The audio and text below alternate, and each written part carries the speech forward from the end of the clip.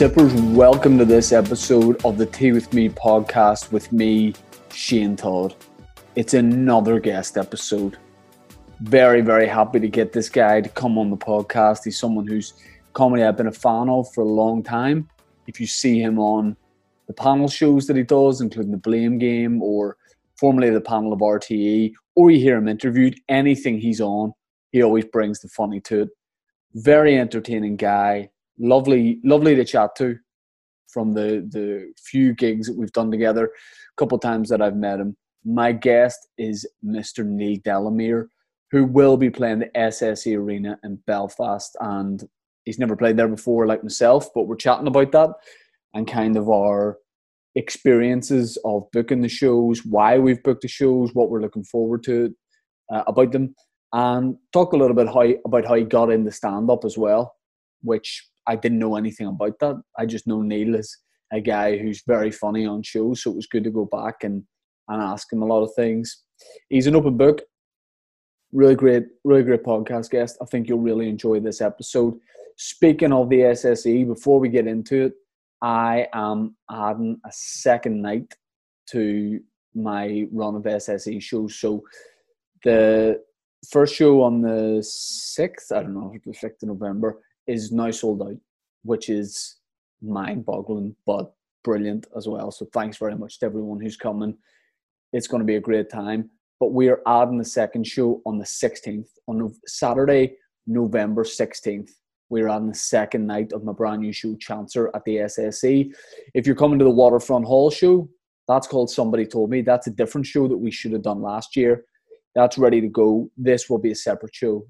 So if you want to come to this too, then you definitely can. We're putting the tickets out on Friday of this week. And I'm absolutely buzzing for that. To do 2 nights in the SSE is mad. And that's the first time I've said it out loud. And there's a little bit of sweat at the bottom of my back, but it's all good. It's all good. I also got to plug the Patreon, which is patreon.com/teawithmepodcast. At the minute, you get a podcast once a week on YouTube and wherever you listen to podcasts. If you join the Patreon, you get 5 podcasts a week. We do a bonus episode, a full-length one on a Monday. This Monday past, we had a brilliant one with Connor Keys, which was funny and very interesting as well, because the episode's not called Deep Dive for no reason. Tuesday, we do the Breakfast Brew, which is a morning podcast, a short podcast. Wednesday, you got this. Thursday, we do the Breakfast Brew again. And on Friday, we do a live Zoom. And by the way, the live Zoom episodes are frankly wild. There's no other way of saying it. They're a little bit more explicit. They're a little bit more sexual. They're a little bit more, what would you say, rude. And that's what it is. So it's patreon.com/teawithmepodcast. Thanks to everyone who's already joined. Before we get into this episode, we are sponsored, as always, by Manscaped, the #1 in below-the-belt men's grooming. I'm a user of, I don't mean as a person, you're such a user. I am a user of Friends and of Manscaped's product. So is producer Dan, and so is Big Mike, who does the video. I mean, he's not doing the video now because I'm doing this via just the webcam in my house. He would be disgusted if I said he was doing this. He's not. Manscaped, if you don't know by now, they're the best in men's below-the-belt grooming. They've also just released their own, I don't know if it's pronounced Cologne or Cologne, but it's one of the two. And that's aftershave. That's really what that is. Although it is a place in Germany where maybe aftershave originated. Who knows? But their cologne is very nice. They sent me a little bottle of it. Squirt, squirt. Feeling good, smelling good. You know, here's the thing. Manscaped just, they conquered they conquered the pube game. No one else was going there. No one else had the brain. It was like, it's like space. You know, people were, oh no, I wouldn't even know how to do that. Manscaped go, what about this? The Lawnmower 3.0, electric razor, LED light on it, anti-snag technology, no problem. Knocking it out of the park. They've got a cologne now as well, which is great. So Manscaped's a great place to go. Manscaped.com. If you're a gentleman that likes to be groomed, or if you are the partner of a gentleman that needs to be groomed and you want to do that for them. You could. Shave a friend, shave a loved one. Manscaped.com. They have a great travel kit. They have everything, including the Perfect Package 3.0, which, includes ball wipes, ball toner, ball deodorant. You're going, why do I not need those things? And you're absolutely right. Go to manscaped.com, use the code TWITHME for 20% off and free shipping. And cheers to Manscaped for being a big sponsor of the show. Go check them out. Let's get stuck into this. This is the Tea With Me episode with my guest, the very funny Neil Delamere.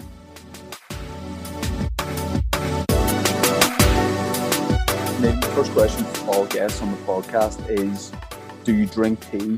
And if so, what is the level of your tea drinking? I do drink tea. I'm more of a coffee drinker now. When you say what's the level of my tea drinking, you don't mean in the cup. No. That would be a very specific question to ask. Like if you were really on some sort of Rain Man tea drinking scale, like 2 inches from the top. I drink maybe 3 cups a day, I suppose. But just espresso cups, right? Like a shot glass. But I put the last one directly into my eye. Like when I was in college, students suddenly started doing it with vodka.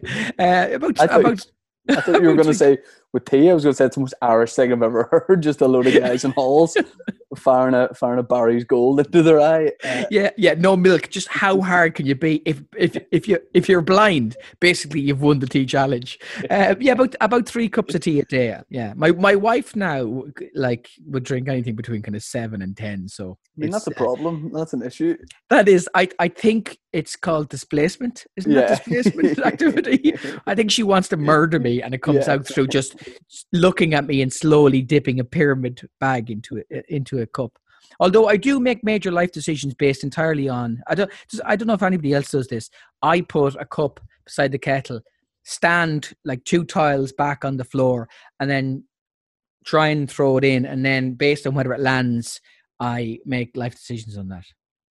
I don't do that, but that became a big in lockdown. That became like a TikTok challenge type thing with a lot of people throwing it in. But you're taking it up a level with the life challenges thing. I mean, if I would always not do the thing because I realized I was not good at throwing a tea bag into a cup. Well, all I'm saying is 3 in a row. It's the only reason we're talking today. Right. That's all I'm saying. Right. Yeah. So that's a flare. That's a skill. I was trying to figure out, should I chat to Shane? And then I just banged in 3 in a row, and I just thought, that's a sign, really, isn't it? Yeah, 3 in a row is definitely a sign. I don't know about you, but when I started drinking, this is really weird. When I started drinking coffee, I felt like more of an authentic stand-up because I like the idea of going into coffee shops. If you're maybe traveling or whatever, you're working on your set a little bit, sitting there with a black coffee, that got me thinking, this is what the guys in New York would do. This is what the guys in New York would do. Drink black coffee and get paid $20 a set. Yeah. I mean, people don't realize that sort of, that scene over there is horrific. You're either amazing and in films, or you're bringing all your friends to the comedy gig and you're getting paid $20 a night. And it's almost like they don't treat it with the same respect as it's treated over here, or say in Australia or somewhere like that, where you can be a stand-up, you can be a jobbing stand-up without being famous. They do 5 sets a night. That's really common for a stand-up over there to do 5 sets a night. If I do a gig a week, sometimes I'll complain about being overworked, 2 years ago you did. Not so much anymore. You're like, any gig at all. I mean, yeah. I want to chat to you a lot about stand-up because, of course, I know you're from the Blame Game and a lot of different TV things, but I don't know about you, how you got into stand-up, why you got into stand-up. But speaking of New York, I've been over a couple of times to do shows and gig. Have you performed much in the States? And if so, how'd you find it? I've never done a gig in the US. I have done stuff in Montreal. I used to present a show called Just for Laughs. So Ed Byrne did it for a couple of years for RT2. And then he was moving on and he was doing the galas in Montreal, which are the big, really kind of prestigious thing to do. So he was hosting a gala, and other hosts would be John Cleese or Jason Alexander from Seinfeld, and so he stepped away from his TV series, and then I presented a couple of seasons of it. So I got to do it there. It was great. I have to say, it was really good. I got to interview someone like Jason Alexander. I actually made Jason Alexander laugh, and So basically, we were at this kind of press conference, right? And everybody asked him about Seinfeld. Yeah, Everybody. of And I course. just thought, I mean, the poor man, he's so bored off his mind answering the same question. So we got 5 minutes with him. And he sat down in front of me and I said, listen, you've been a Broadway star, you've won Tonys, you've been very sitcoms. He was in Pretty Woman, but there's one person, obviously, I have to ask you about working with. And his eyes kind of glazed over. And I said, what was it like to work with Angela Lansbury? And the eyes flipped back up again. And he went, what? I said, well, you did loads of stuff on Broadway with her. And he went, yes, I did. And to the extent that I asked him a question he'd never been asked before. Well, maybe not for a while. And he gave us like 10 or 15 minutes. His PR woman was behind us going, wrap it up. He's like, no, I'm talking to the Irish person. I don't understand what he's saying, but I'm talking to the Irish person about Angela Lansbury and where Murder, She Wrote went wrong. So I've done some kind of weird gigs over there, but I've never done the US. Yeah. It's the New York, the thing and we've had a couple of New York comedians on here recently, and the thing is, they almost don't perform, and I mean that as a compliment. Like it's all about like the material. Like it's low key. They stand with their back to the brick wall with a hand in the pocket, and they just wear like a hoodie or an old t-shirt. Whereas sometimes, and the rhythm is exactly the same each night as well. Yeah, 100%. Like it's not. I found it weird that I was trying to almost present because I was trying to slow down what I was saying. And I quickly realized that like that's not the done thing. I would love to do Montreal. And speaking to Jason Alexander, I only started watching Seinfeld. We had a kid about 7 months ago, and it was just something I started watching in the mornings. And I'm still totally new to it, and I like it, but I don't get the cult element of it where people are obsessed. I mean, it's a lot of stand-ups' favorite show. I like it, but I'm more of a Frasier guy. I am 100% Frasier. I actually texted somebody today about that because the reboot news is coming out now, and so Niles was trending this morning, right? And I was just saying that there's a scene where Niles Crane, the actor, doesn't speak for. It's about 5 or 6 minutes. He's ironing his trousers, and I think he's going on a date with Daphne.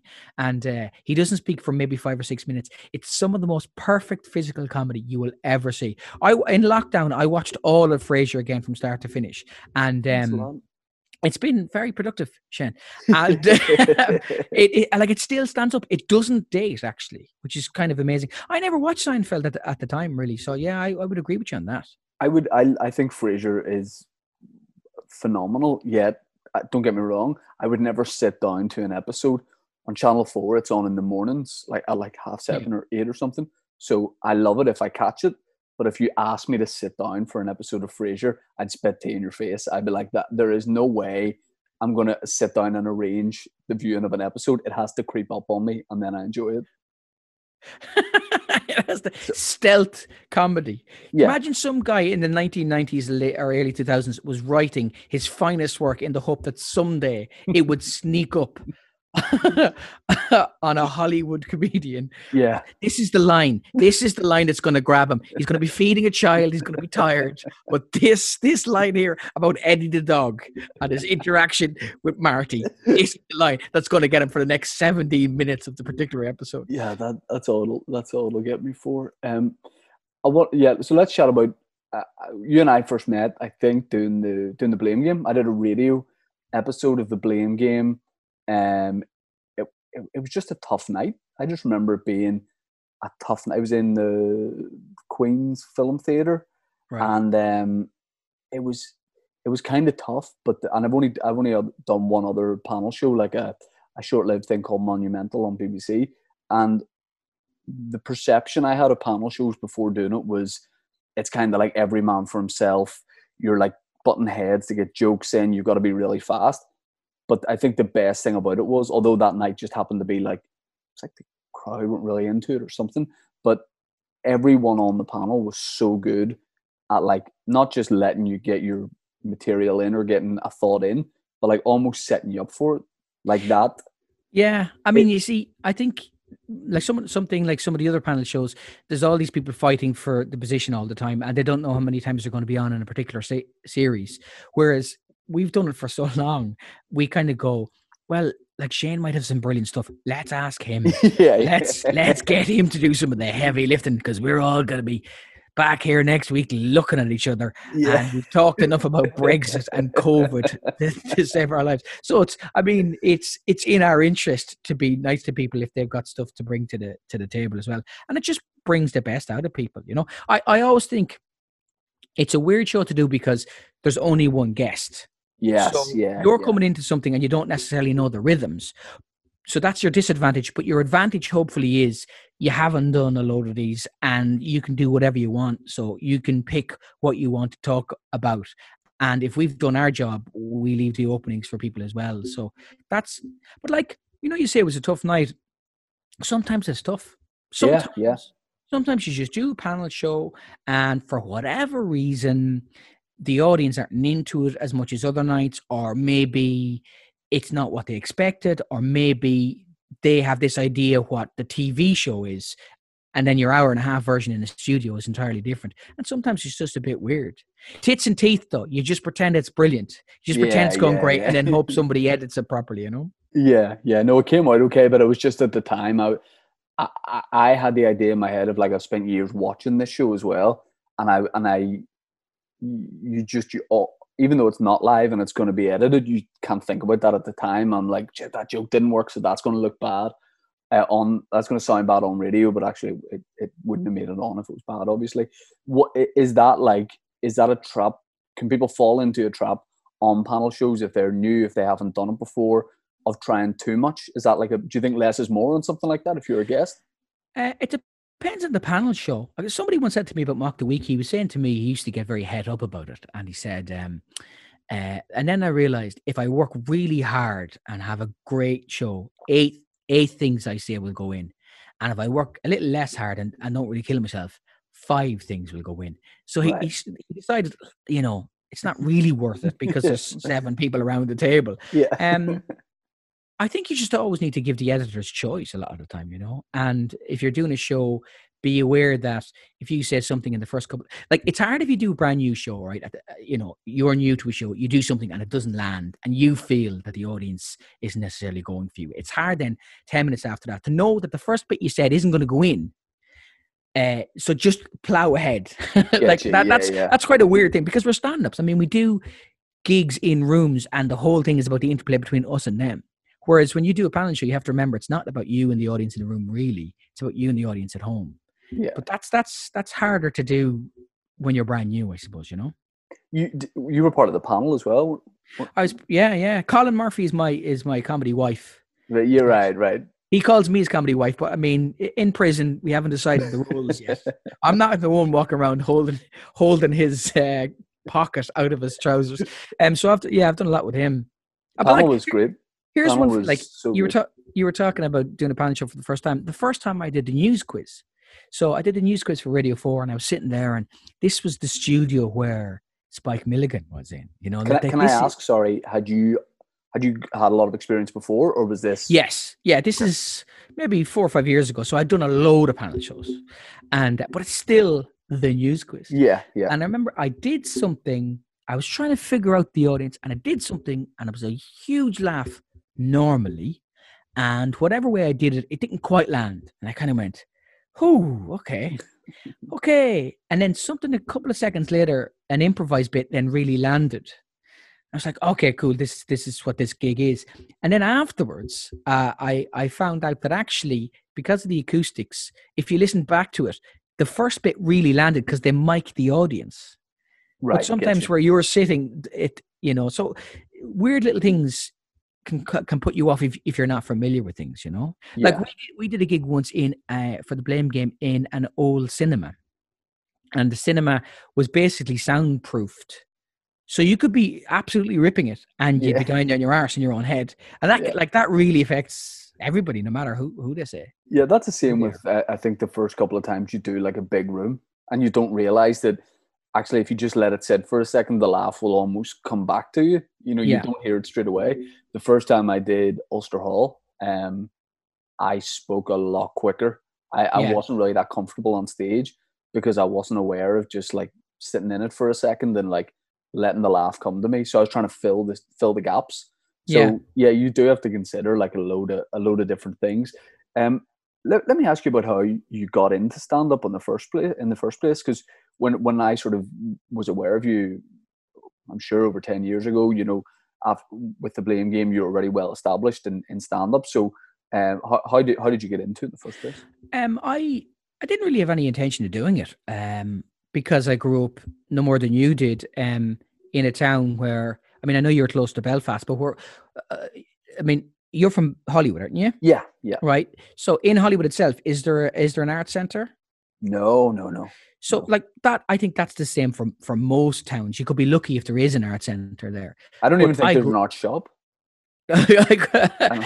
There's people look at BBC Four. That's as close as they got. Yeah, Um, yeah. and so I grew up and there was no theater or anything around, so I wasn't really aware of stand up as an art form, shall we say, or as a form of entertainment. And I went to university, and one of the first gigs I ever saw was Deirdre O'Kane, who was the host. I think, no, it was the first act. Eddie Bannon was the MC, and Dara O'Brien was the closer. And I was sitting on the floor of a student bar, and I was just entranced by this. I thought this was amazing. And see, there wasn't that much stand up on television. That is a relatively recent thing, you know, in the last kind of 15 years.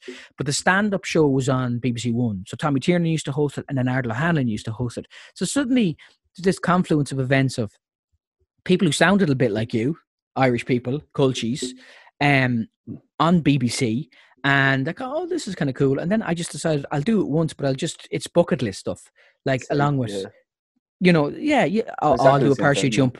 Yeah. I'll do 5 minutes of stand up, and then you do it once, and then you get the bug, don't you? I always think that you're going to die horribly badly in your first 5 to 10 gigs, and Yeah. all you can hope for is that you get 2 or 3 good ones before the death. And I always wonder how many people got the bad ones. The first 2 were bad, and then they gave up, and we'll never know the people we didn't get to hear. You know? I got the first gig I did. I think I just turned 18, but I looked 5 years younger. So that really worked for me in terms of audiences liking me. You know, Yeah, I just looked like their kid or whatever. The first gig I did, it was in Black Box in Belfast, and it was myself, Jerry McBride, Paul Curry, Neil Dugan, and Dermot Core. And it's one of those weird ones to look back that, apart from Dermot, who's sort of moved away, living in Sweden now, everybody's still like doing stand up. Which, when you look back at old lineups, you go, well, he stopped doing it. He's not doing it. That she moved on to do something else. But I did really badly because I learned the script. I didn't know how to do stand up. There was no Instagram, so you couldn't ask a comedian, yeah, you gonna like a local guy any tips, or can I come see you do your set?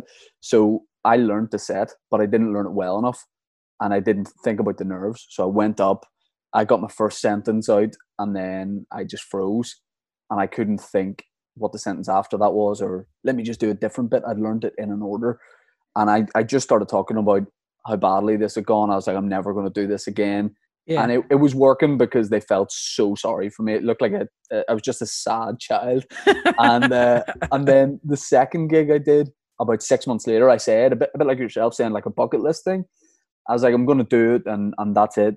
And then I got the curiosity for it again. And my second gig was like a Def Jam gig. It was still one of the best gigs I've ever done, because I Yeah, was this kid who knew it had gone so badly before it couldn't go worse. And then I thought, this is me. I was like, I am now just a great comedian. Then every gig after the second, I died. I died for about 2 years.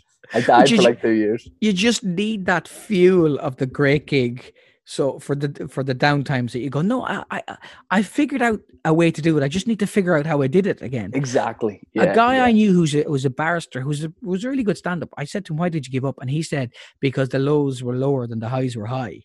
And I suppose that's always kind of stuck with me, that you just need to get some of the fuel in the tank for it to be great. Otherwise, why would you do it when it goes really badly? Like, It's it, it, why? it's maybe like gambling in a way, like almost like a gambling addiction, where like you're like, next time I'll get them next time, and Yeah, you just think it'll be all right. no matter how bad it's got, if you have a load of bad ones in a row, it's like being skint, and you're like, no, I know, like eventually my luck's going to change. And once you have a good one, the euphoria.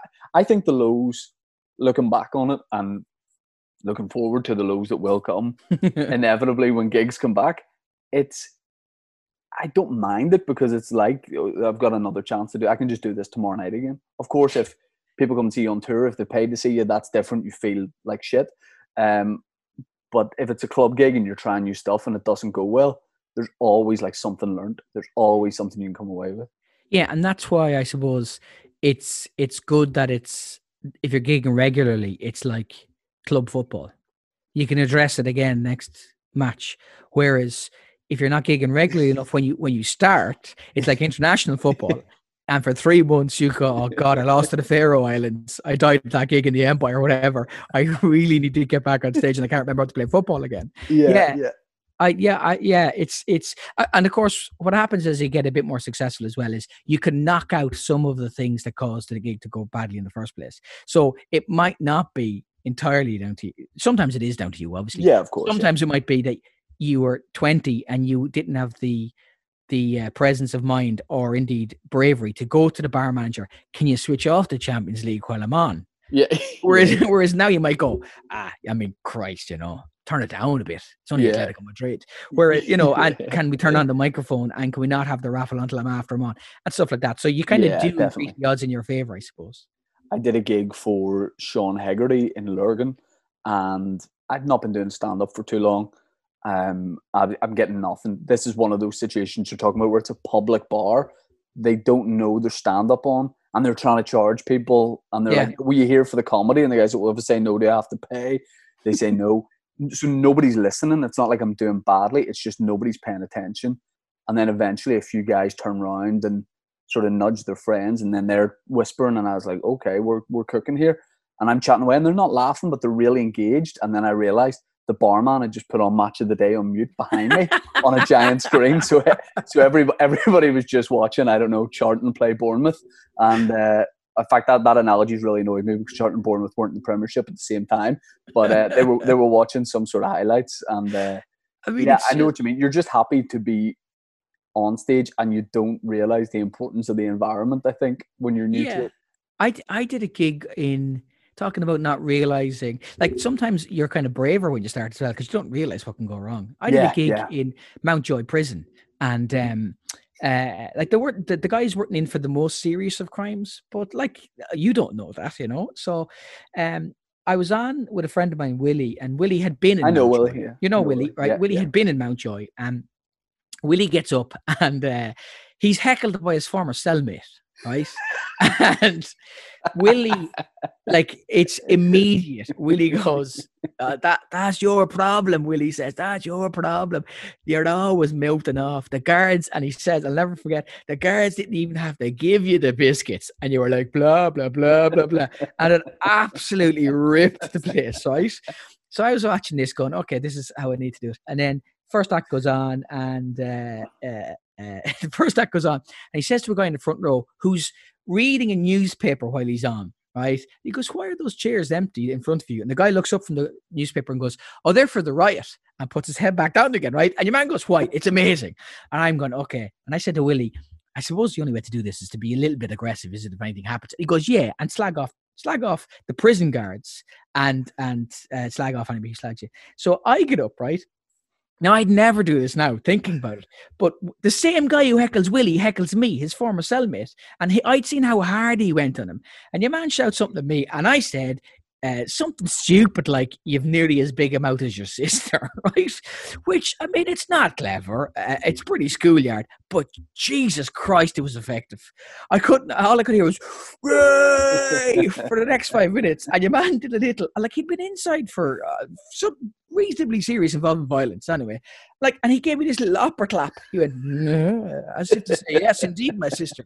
Yes, it's a very flexible mandible. And then the gig was brilliant after that. But that's one of those situations where, if you kind of thought about it, I was driving home in the car afterwards going, did part of you think it went that well? And I mean, it's such a captive audience that you would maybe commit some sort of low-level non-violent crime just to get in there, just to be doing, a couple of spots a night. pop in and back out. Yeah. Yeah. I'm always reminded of that amazing Kevin Bridges joke where he did, I think, a maximum security prison, and you're not doing well. And it is Kevin Bridges' joke. I don't know what DVD it's on, but it's like, you're not doing well when one of the lifers asked to be brought back to his cell, which I just think he is so good. Is so good. But again, I remember seeing Kevin doing a 10,000 seat venue and watching him do what you're talking about there. Just watch the laugh go around the room. You do have to do it in a different way. Did you play in the football game at Kilkenny about 4 or 5 years ago, where he played up front? I probably did. He had a bit. Well, I remember playing with you one year, and I said to you, because I didn't know you that well, I said, "You any good?" And you were like, "Yeah." Which I really liked. And you clarified afterward. You went, I went good, or like a comedian good. And you went, oh, well, I'm a comedian good. Yeah. But you were, I mean, you saw the level of horrendous skill in terms of football with comedians. But I was on last night with Milton Jones in a Zoom gig, and all I could think about was were you playing He's a hatchet man. He scored a hat trick, and the last goal was he chipped the keeper. I mean, he's a super footballer. Doesn't look like. I mean, that's one of the ones where you're like, Milton Jones. He's like a wacky kind of. Plus, he's a little bit older as well. If you judge him on looks, it doesn't look like he has a bit. Omar Jalili as well. Omar Jalili's a very handy footballer. Didn't play with him. I remember that the first year I played twice at Catslav. First time was for the rest of the world. Then I got signed up. Then I switched allegiances and played for the Republic. And no one's ever done that from Northern Ireland before. I know. I had to get a letter signed by the IFA and switch across. Michael O'Neill was sitting on your doorstep when you got home. Yeah, saying stay. But what happened was, I remember hearing about the game when I was down there. I think Foil Arms and Hog, like, you playing in the game. So it's on the Sunday, right, when like the Saturday night is the big night out at the festival. Everybody was drunk, and I remember looking around at people who would have been playing, seeing drinks in their hands, and thinking like, we've got a game tomorrow. And I remember having a drink and just sipping it, and then just getting home early doors, and then I think I misjudged the tone of the game.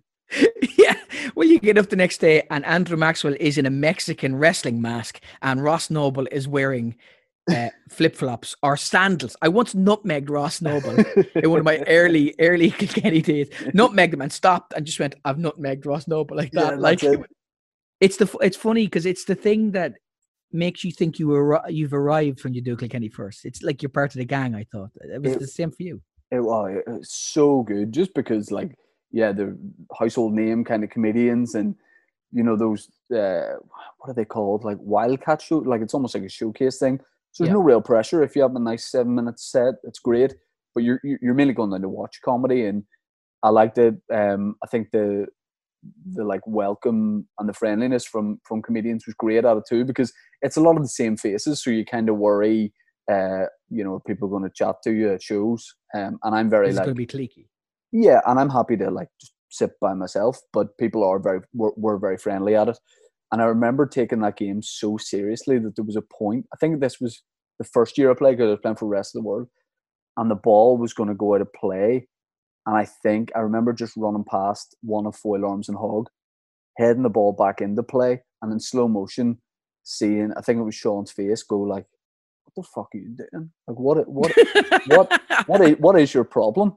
I was, taking it far too seriously. But yeah, I mean... Yeah, but see, I would disagree with that. I think the people in that game sometimes who are rubbish don't take it seriously because they're rubbish. Yeah. Whereas sometimes we used to get close games and there was a few handy people on each side, and then it was a bit tasty. And also it's odd because it's the biggest game you're ever going to play. Like, there could be 2,000 or 3,000 people watching this. So, I mean, sometimes you get the right mix, usually depending on the rest of the world makeup, depending on who's been invited for the rest of the world, because sometimes they can be a ringer. They can, maybe they don't have a huge amount of selection, depending on just the rota of comedians on that year, Yeah, I mean, Kilkenny's great. Hopefully get back.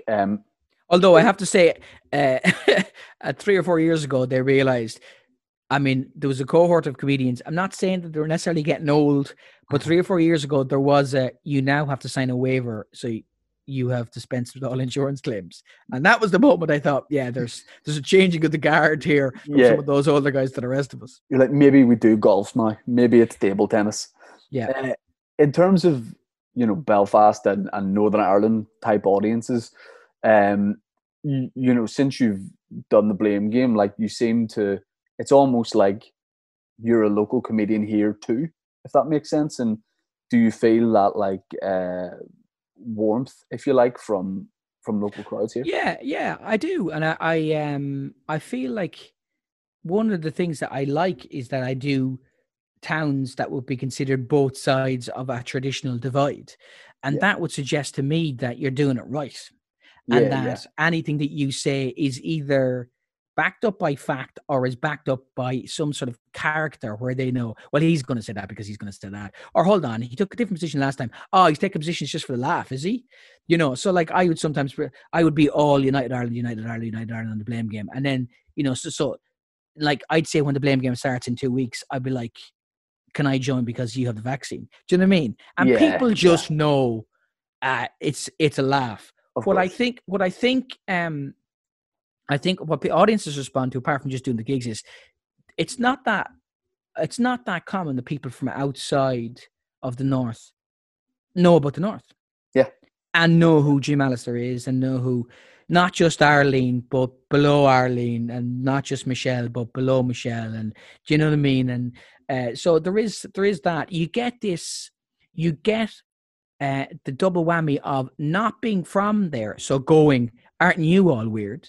Yeah. But also and this is exactly how you are weird, because you've hopefully done the research by osmosis. So I've always liked gigging there, have to say. Even when it wasn't necessarily on TV, I always thought that Belfast had the way comics have a dark sense of humor. Generally. I always thought Belfast had a slightly darker sense of humor than Dublin, and I think that's why comics like it. And what were your first experiences of coming down here? When you were maybe starting stand-up, or when you were pretty new to it? What sort of state was the comedy scene in here, and what sort of gigs would you have been playing? It was pretty much the Empire.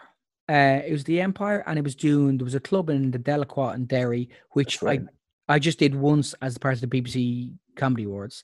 But it was pretty much the Empire and the odd little weird gig around. I remember doing a gig in a pub that had won the right to have the gig in Armagh, like in the middle of nowhere in Armagh, and there was nowhere to, like, it was attached. There was nowhere to do the gig. Sorry, there's nowhere to kind of, like a green room. There's nowhere to hang out. And your man said, hang out in the kitchen. And I walked into the kitchen, and there was a coffin and a body in the coffin. And he'd a cup of tea and biscuits, and I ate the biscuits and tried not to look into the coffin. And then went out and did the gig. So there was no real. There was bits and pieces in Queens, maybe, but there was no real, no real comedy scene, And the stuff that the likes of you and Colin are doing now, obviously the podcasts and the stuff of generating your own followings. I mean, that wasn't really a possibility. But the Empire was the place, and that was one of those. Do it and see how it goes, and a baptism of fire, I suppose. But it's good. You just had to kind of hold your own there, Yeah, I mean, they were the best nights when, I mean, it can, at its best, it is a bear pit. But if you get that right, then it's so good. I think the first time I did it, Jason Byrne headlined, and when Jackie went on at the start, he's like, listen, if there's a fire, good luck to you, basically, like, because the place was jammed, way over capacity. But it was the best way to do it. It was the best way to do it because it's easier. That's you, is it? That's not me. Sorry, yeah, that's me. Apologies. Excellent. You look more unprofessional than I do. I always think that it is easier to control momentum, like so that a packed Empire would have, than to generate momentum from nothing.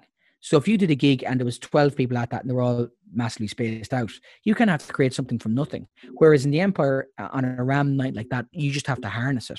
Yeah, because you're just dealing with almost like one. It's just a mass of people. Whereas if you have like people spread out, all that kind of thing, you're working so many individuals, whereas people that they're the best gigs, aren't they? When people are just Jackie, one of my early days in doing the Empire, Jackie Hamilton rang me, who runs the Empire, and he said, "I want you to do a compare on Valentine's night." And I was chuffed, not thinking that I was the only moron stupid enough to say yes to a gig on Valentine's night. And it was a desperate and dateless ball. And so all these people, oh my God, it was like, have you ever seen The Walking Dead? All these people turned up, mother of God. And I think they thought that they were all going to be paired off, but they weren't all paired off. It was people pulled out of a hat. Well, until you've had to wrangle maybe 100 or 200 disappointed divorcees in their 50s who were promised a date. I mean, Christ, that was a baptism of fire. And then 3 couples were sent across the way to a hotel to learn as much about each other as possible. And then they came back and they had to do a Mr. and Mrs. quiz. And whoever knew a load about each other would win this holiday. Now, I'm not like nobody in Belfast at that point would talk to each other, right? Yeah. It was too, they were really cagey at this point, right? So these 3 couples came back and they didn't know each other's names. They didn't even know where they'd gone to school. They didn't know what food they liked. It was an absolute disaster. And I was trying to maintain some sort of decorum throughout this whole thing. So I remember doing that gig in the Empire, but most of the gigs were just kind of forward. Were you on stage be like, take me to Armagh with a coffin, please? Let me bring me a coffin. Yeah, lie me down. Can we? Are we allowed to talk about the big show that you're doing? Yeah, absolutely. Yeah. So there was the SSE Arena, the Odyssey is kind of, we call it locally. It is such a prestigious venue because it's the first arena here. Like, it was the first time where we had pop stars coming over that had never really played here before. My dad got me 2 tickets to see Justin Timberlake, and I think he was looking to go himself, which is very weird. But he said, he's like, listen, phone a girl. You can bring her to see Justin Timberlake. And I had to phone a girl on a landline and ask her a girl called Ashley, and ask her to go to the gig. And that's my first memory of the Odyssey. But it's such a cool place because it was like Belfast. It felt like Belfast had become a cool city when that happened. You're playing the SSE when? I actually don't. February 2022. So next year. That's a nice time. It feels very odd to do it. I was in it for a Belfast Giants gig, and I thought it looked amazing. And then obviously I saw some people doing it, and I thought it's going to be fun to do. And I thought that it's weird because obviously this is lockdown time now, and you're trying to figure out what to aim for, really, and when we'll be back doing gigs, and when we'll be back kind of building up to doing a big gig like that. So it just seemed like time and something to excite me in a selfish way, I suppose, really. And I'd heard good reports about it. So yeah, I mean, I just announced it recently, and already I'm like, okay, pressure's on now. Yeah. Because I think that's going to be a gig that's not like I always leave a little bit of space to mess around. You don't know. I've never done the room before. I don't know if I can mess around in quite the same way. So, I'm going to have an extra few piece of material in my pocket. So already, hopefully, it's kind of serving as a bit of a kick up the arse. It's been such a weird year, though. It's just so good having something in the diary to work towards. And I think it's the only thing that's kept me semi-sharp in this time and writing material. And so when you're doing it as well, aren't you? I'm doing it in November this year. So you can tell me how to do it then. I'll be the guinea pig. I'll let you know how it goes. And if you want to come to it, whatever. Absolutely. But I'm really looking forward to it because it's going to be the first. So my tour last year basically got put back to like 3 times. So now I'm doing the Waterfront, which should have been last year, like a month before. So it's like 2 big shows in 2 months, which separate hours, which would have terrified me before, but I have the time to work on it, That was my question. Yeah. Again, I've had shows rescheduled, same as you. So I don't know. I'm just trying to figure out whether I should do a brand new show for from here on in, because like the audience, I don't think the audience, as long as they know what they're getting, and as long as you don't repeat something where they think of something brand new, I think if you did something brand new in November or October for the Ulster Hall, I don't think, you know, they would mind that you didn't do the show they booked for 2 years ago. Yeah, of course, yeah. You know, as long as you're telling everybody everything. I remember I did a show about Blackboard Jungle, which is a schools quiz I was on, and I actually got the two teams that I was on the show with, my team and another school's team, and the host. I got all of us back together 10 or 15, 20 years after, whatever it was it? And green screened it. And that was the finale of the show.